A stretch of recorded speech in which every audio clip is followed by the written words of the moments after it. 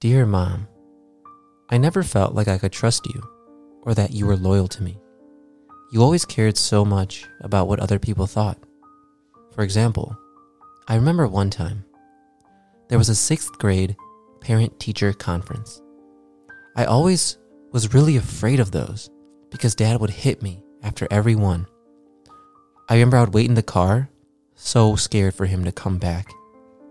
There was a specific time, 6th grade.